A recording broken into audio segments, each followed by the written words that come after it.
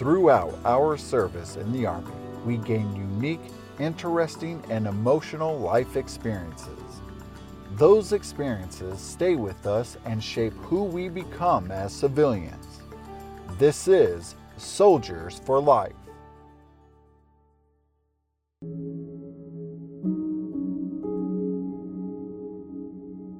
Cemented in memorials and statues, the efforts of service members are immortalized.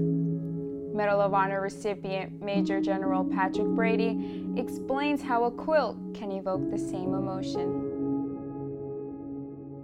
We just had a convention not long ago. The people in the community made us quilts, and they put these quilts in this incredible auditorium, just gorgeous things. And each one of us had our own personal quilt maker and quilt. My quilt maker wasn't there. As Brady marveled in the display of quilts with images of valiant battlefields and helicopters, he finally reached his. I looked at it, what the hell, it's nothing. It was a bunch of stars, big stars, and then a bunch of little stars. Guys had quilts with helicopters on them and the Marine symbol and all these beautiful things, and I get a quilt with a bunch of stars on it. The quilt maker, who couldn't be there, wrote Brady a letter. When I read it, it said, the big stars are the lives you saved. The little stars are the children and grandchildren that came from. And here I am complaining about that quilt.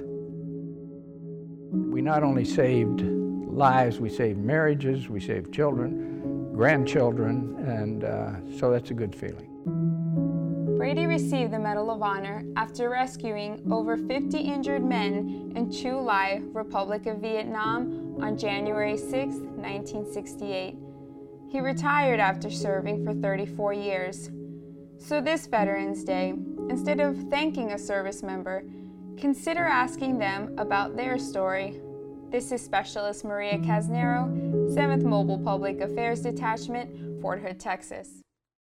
When you take off your uniform for the last time, what lessons learned, values, or experience will stay with you most? No matter what it is, it's what defines you as a soldier for life.